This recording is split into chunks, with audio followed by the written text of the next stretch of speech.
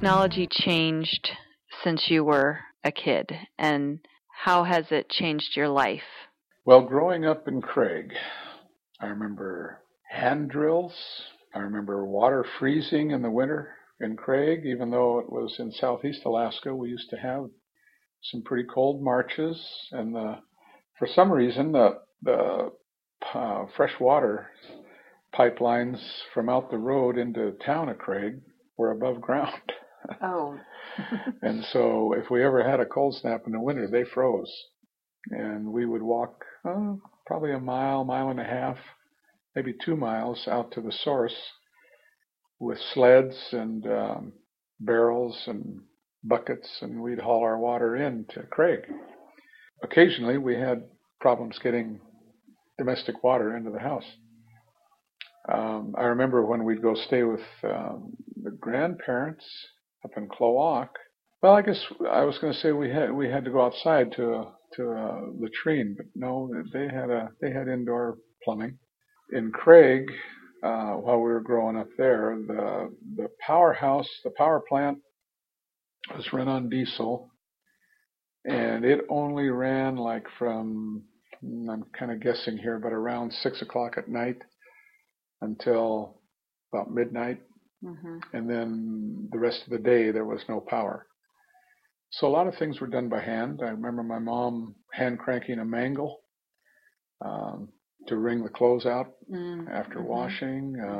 And just all the tools that we used to build boats or maintain the boats or the houses were all hand tools. I don't remember electric hand tools. My dad's machine shop was run with a big old gas engine and a system of belts turning pulleys. Well, and just no television, of course, no telephones, very few cars in Craig, maybe one or two. We didn't own one. We eventually bought a pickup truck to haul groceries to the store when the store came into being.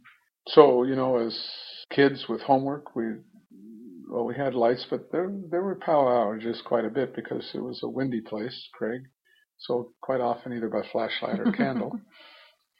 Our toys, we pretty much handmade toys, bow and arrows, swords, boats. Our system of play in Craig at that time was if Zorro movie was at the school on movie night on Friday night, then the next day we were all making swords and sword fighting. And it was a war picture. Then we made guns and we were playing war throughout the woods. And so we made our own toys pretty much and used nature. I remember one of the more interesting things we did, we'd go and find old wine bottles with a cork in them in the woods, and we'd go down to the docks and we'd gradually fill the bottles up, and we'd have a race with them to see whose bottle would sink the farthest down, stay down the longest, but still come back up. And that was experimenting, trial and error, how much water you put in the bottle. But we had a lot of fun doing that. And then we'd fish for bullheads and things off the dock. And so we really weren't tied into the home. I mean, we were our kick the can outside, the whole community. It was just all outdoors and homemade toys. Yeah. You know how kids have cell phones and DSs and all that, and they know how to use the computer when they're 3. And you've seen that in your own grandkids. So what do you think of that? Is all this technology in these young people's hands good or bad? What do you think? Well, it's different. Because I'm thinking, okay, are the kids, and Shirley and I have talked about it, are the kids as creative now as we were, making our own bows and arrows, learning how to do that, making these diver bottles and just creating games out and leading games and, just playing them together, cooperating, following the rules, all those kinds of things, talking. And nowadays you see the grandkids, and not just the grandkids, but wherever you go, you see kids looking down at these little screens and working their thumbs like crazy. And it's different. Us older folks can think it's maybe stifling creativity and getting out and exercising and doing a lot of physical playing, which I look on as good. But maybe there's a creativity in the technology as well. I know there is.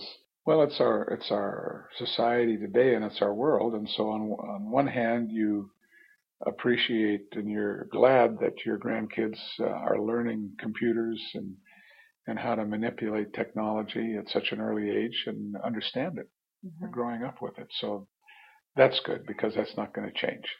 Yeah. So I guess it's just a different time. Sometimes we lament the fact that they're not out running and jumping and climbing trees and doing all the things we did, making their own toys. But it's just a different time, and they're growing up in a different age. And I guess you adapt to that, but still, I think, and I think most families still get their kids to go out and get some exercise. Yeah. How do you think your kids' lives have been different with all the technology they grew up with? The computer started to come into the Sitka School District about 84 and 85. Okay. And so he was at middle school. Oh, yeah. So he and Jill, and Wade graduated in 85, so he kind of left before they started to get into the public schools there. How were Jill, Casey, and Wade's lives different growing up than yours? Wade and Jill were born, and Casey too. They were all born in either Seattle or down in Beaverton, Oregon. But we moved back to Sitka in 73, so Casey was about a year and a half old. Sitka was a small town, about 7,000 people then. There was television then, but it was like a 2-week delay from Seattle. It was small and black and white, and there was some good family and kid programming, but the kids weren't married to television back then like they are today in large part. And so there was a lot of outdoor activity with our kids growing up in Sitka. We had a boat, still loved to hunt. We loved camping, hiking, picnics. In their younger ages, their lives really weren't too much different except good washer and dryer, electricity 24 hours a day, good schools, but a lot of outdoor activity and a lot of family activity. You think that you pretty much impressed the same values on them as were taught to you? Yeah, I believe so. Both our side of the family and Shirley's side of the family, lots of teachers, industrious, Christianity. Shirley grew up in a Christian home, and so that strengthened our Christianity in our family, our immediate family. We met at Seattle Pacific College, and she became a teacher, and me as well, and education was important. The Christian values were taught in the home. We were regular churchgoers and involved in the church. The kids' friends pretty much all went to the same church. So yeah, I'd say the values were pretty much the same and even stronger. What advice would you give a young person to help them live a good life? Well, I would have to say to live the biblical Christian values. I had a non-Christian person up at Sitka High School say to me one time that everything you needed to know about life was in the Bible. And the values and the standards, and if you follow God's Word and live the Christian life, what can happen of self-destructive behaviors, whether it be cheating, lying, addiction, those kinds of things that do destroy your life, and make your life really hard, there's going to be a much less chance of falling into any one of those.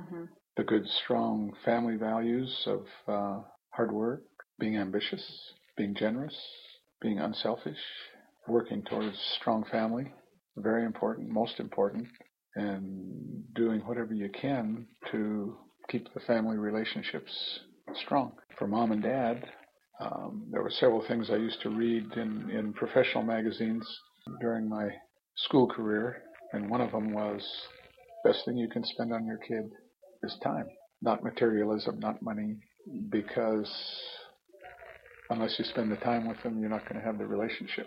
That when they get into the teen years causes them to say, okay, when you tell them to do something or advise against doing something, because they have that love, that relationship, and they don't want to displease you. They don't want to hurt you. And so they will listen, even if they maybe don't agree with it fully at the time.